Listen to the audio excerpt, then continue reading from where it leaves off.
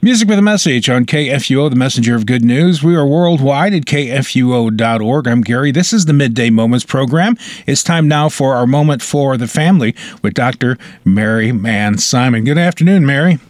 Good afternoon, Gary. Good to talk with you. It's good talking with you as well. I'm still dealing with a leftover from the pandemic. I barely know what day it is. Well, for more than a year, we missed all the usual milestones or dates that marked the passage of time. It's time to wake up, though, Gary. It's spring. Well, every year there's a sense of hope during the 50 days of Easter that celebrate the resurrection of Jesus. This year I feel almost giddy. I'm excited we are edging closer to normal. I think a lot of us feel this new energy. Kids have returned to school. More people are getting vaccinated every day. You can almost feel the motion and movement forward. I like the way you titled today's program, Stretching Social Muscles. That's exactly what it feels like. People of all ages have suffered extreme social deprivation during the past year. We need to transition back from isolation into the real world. But we're out of practice when it comes to social skills. You know, it's become second nature to stay away from people and keep up your guard. I almost feel awkward talking to a neighbor and experience a real-life human connection. I like it, but it's different. It is.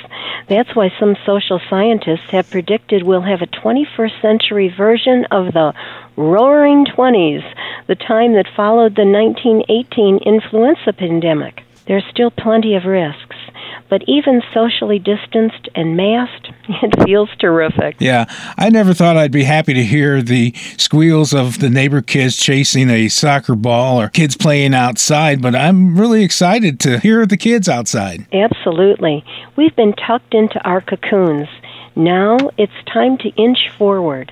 And for families, that means fill up the calendar. Even though some places are limiting the number of people who can't enter or have restrictions signing up for summer camps and sports teams, it still feels good. It feels, as I said before, it feels normal. That's another way to say we're stretching our social muscles. My grandkids have already bounced back. It's amazing how kids do that so quickly. It doesn't seem that their lives were ruined by the lockdowns and quarantines. Some friendships dropped off during the pandemic, but they've just picked up brand new ones. Children are resilient, but as the world opens, we're starting to see generational differences. Oh, what do you mean? Your grandkids easily fill up the empty slots in their social circles.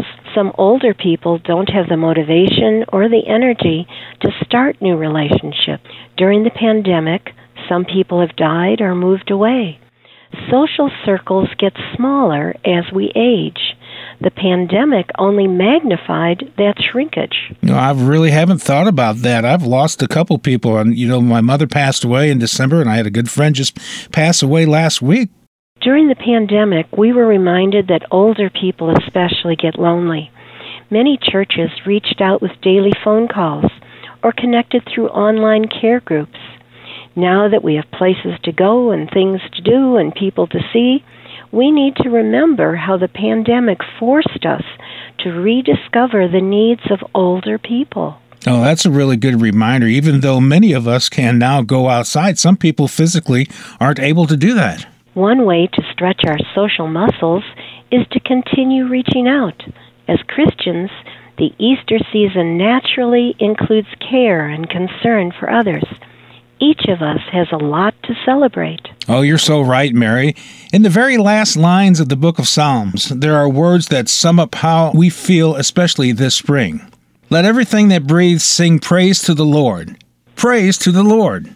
Thanks so much, Mary, for being on this segment today. Thank you, Gary. We are the messenger of good news worldwide at KFUO.org.